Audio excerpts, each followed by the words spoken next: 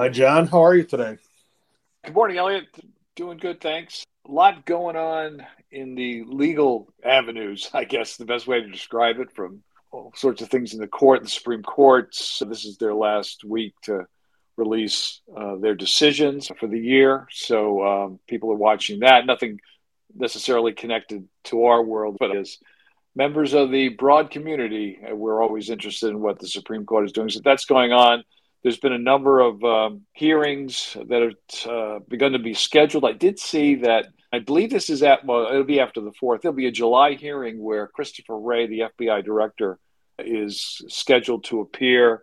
I think it's part of the appropriations process, but my educated guess is that could be a very both interesting and compelling hearing, to say the least, given all the conversations in the past 6 months on the FBI and law enforcement and that sort of thing. So that's all coming. But two things I wanted to reference and get your take on. One, of course, the FATF June Plenary ended late last week, and so there's some outcomes there. We're going to do a full deep dive into that plenary, the outcomes and the potential operational impacts, and what you could glean from what the delegates discussed and reports that are pending in our July 27th webinar. But we want to mention that a little bit. But I wanted to start with a report just released yesterday from the Senate Committee on Homeland Security. Lengthy report, folks. It's over 100 pages. It's entitled Planned in Plain Sight, and it's a review of the intelligence failures in advance of January 6, 2021, which, as we all know, an attempted coup on the United States. The reason we want to highlight this briefly is obviously we strongly support our law enforcement partners, but to be fair, there are some critiques here, and make up your own mind based on the report what you think about those.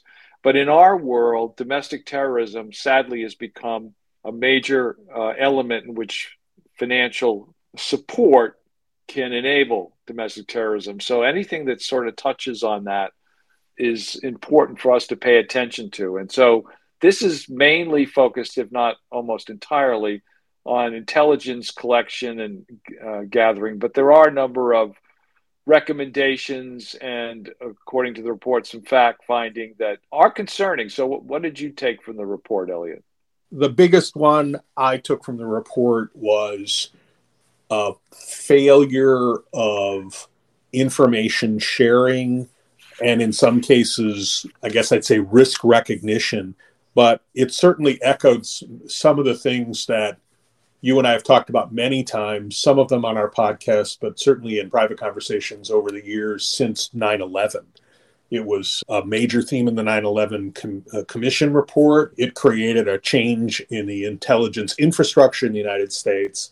And here we have the two principal domestic intelligence agencies, not for lack of effort, but not necessarily recognizing the magnitude of what they were seeing, and certainly not coordinating and sharing the, hey, I'm seeing this, are you seeing that, and what do you think? And the title of the report, as you mentioned, Planned in Plain Sight, to me is very telling, because it was not as if this was planned in a cave and suddenly came rushing out of the doorway.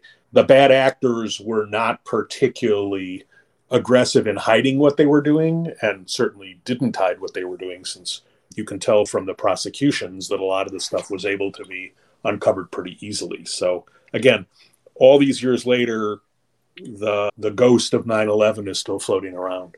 And one of the criticisms was, I think the term was, a failure of imagination. So just a couple quick recommendations in the report.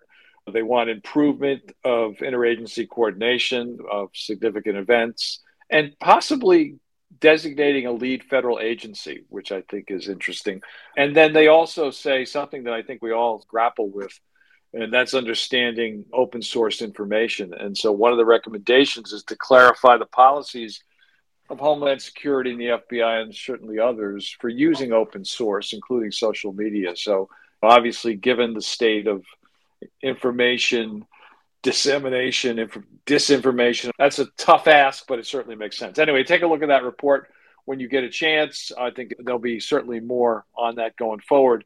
Shifting gears, as we mentioned, the FATF plenary concluded on June 23rd, so late last week. This is the first full year of the 2-year term of President Kumar of Singapore. So we had a German 2-year presidency, and then Singapore was represented in a 2-year presidency.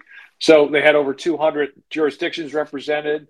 Typical plenary, it had reports, updates on mutual evaluations. But there was a couple of, I guess one was the mutual evaluation of Luxembourg and some other countries. You can take a look at that at your leisure. They also mentioned a number of things that they want to continue to focus on. And regarding mutual evaluations, they had a presentation about improving those assessments that are happening in the fifth round, the next round of these. They're constantly updating both how you train the delegates or the representatives that are part of that. So that was part of it.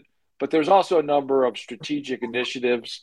They updated folks on the virtual assets issue. I guess there'll be a report coming out on that. In fact, it's supposed to have come out this week sometime. That was one. Continued work on combating corruption. That's also an issue we talk about constantly. And the one thing that I know, Elliot, you got some thoughts on as well. Back 2021, FATF started its first look at an issue that we've talked about quite a bit and had experts on to talk about.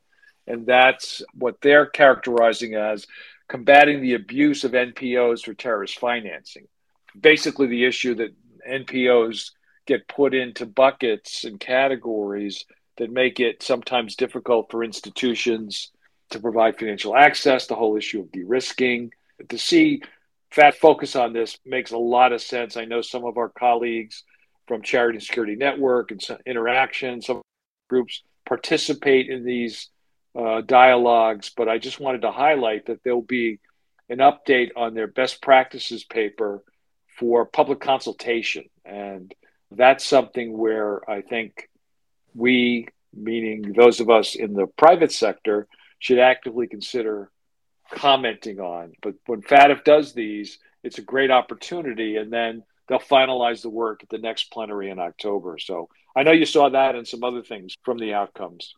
Yes, staying with what you pointed out, one of the things that I think FATF does extremely well is they have a process for internal development of updates or new material or new positions, and then they move to public consultation, but they keep the process moving. So here in June, they're announcing we're going to go to public consultation. We're going to bring the results of the public consultation on the de-risking issue back at the next plenary. So as opposed to things that in some other comment processes, if you will, can seem to languish for a long time, FATF seems to be pretty good about moving things along.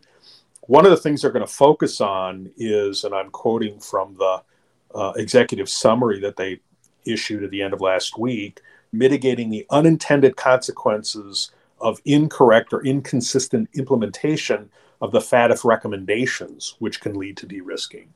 There are several recommendations that touch on risk analysis and things like that. And part of this public consultation is really looking at potential changes or revisions to recommendation number 8, which impacts this area. So I'm very impressed with FATF's work over the years, and I find it very interesting that they recognize that there's room for improvement even in their own work. And their pronouncements or guidance or recommendations carry a fair amount of weight globally.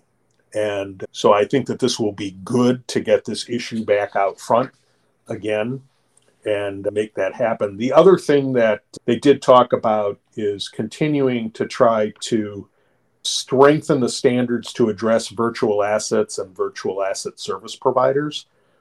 Again, quoting from the report, they noted that global implementation of these measures remains relatively poor, and 3/4 of the jurisdictions are only partially compliant or not compliant with the FATF's requirements in this area.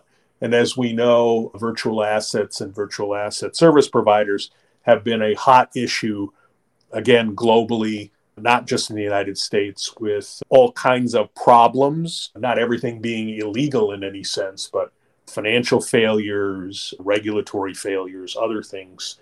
FATF is certainly trying to continue to push that part of their recommendation set, recognizing that it's an important part of global commerce and needs ongoing attention. Yeah, and just a quick congratulations. The vice president going forward, starting July 1st, will be Jeremy Wheel, who is with the Department of Finance in Canada, and he will be taking over as vice president July the 1st. So I wanted to acknowledge that coming up in the next week. John, you mentioned earlier that we're going to do a deep dive into the outcome of the plenary in our July webinar. That's the 27th. It's at 1 p.m. Eastern Time, the live stream. And you can register on our website, amlrightsource.com. John, other things you want to mention to our listeners? Next week, we'll be posting an interview that I did with Gary from Giant Oak. Gary has joined us before on AML Conversations, and we're going to talk to him about a very interesting article regarding the use of algorithms in the compliance world that I think you'll find fascinating. That's coming up, and I'm still working on a couple of interviews from folks that are just trying to get us on the calendar on sanctions, some more on antiquities and art theft in that space. And as always, we're looking for more content from any of you. If there's an issue you want to see us cover, a person you'd like us to talk to, please feel free to reach out. And for those of you who did not get a chance to attend the live stream of our June webinar on identifying and validating models, the recording of that full webinar will be available on our website by the end of this week. If you're interested in that topic, I think you'll find that our in-house experts who did a great conversation about various elements of model identification and validation, worth a quick look once that's available. And to our friends in the United States, enjoy and have a safe 4th of July next week. I'm sure folks will be going to see friends and family and going on some vacations. So those of you that are celebrating the 4th of July in the United States, enjoy your next few days. Yes, you too, John, and have a great weekend. Take care. Bye-bye.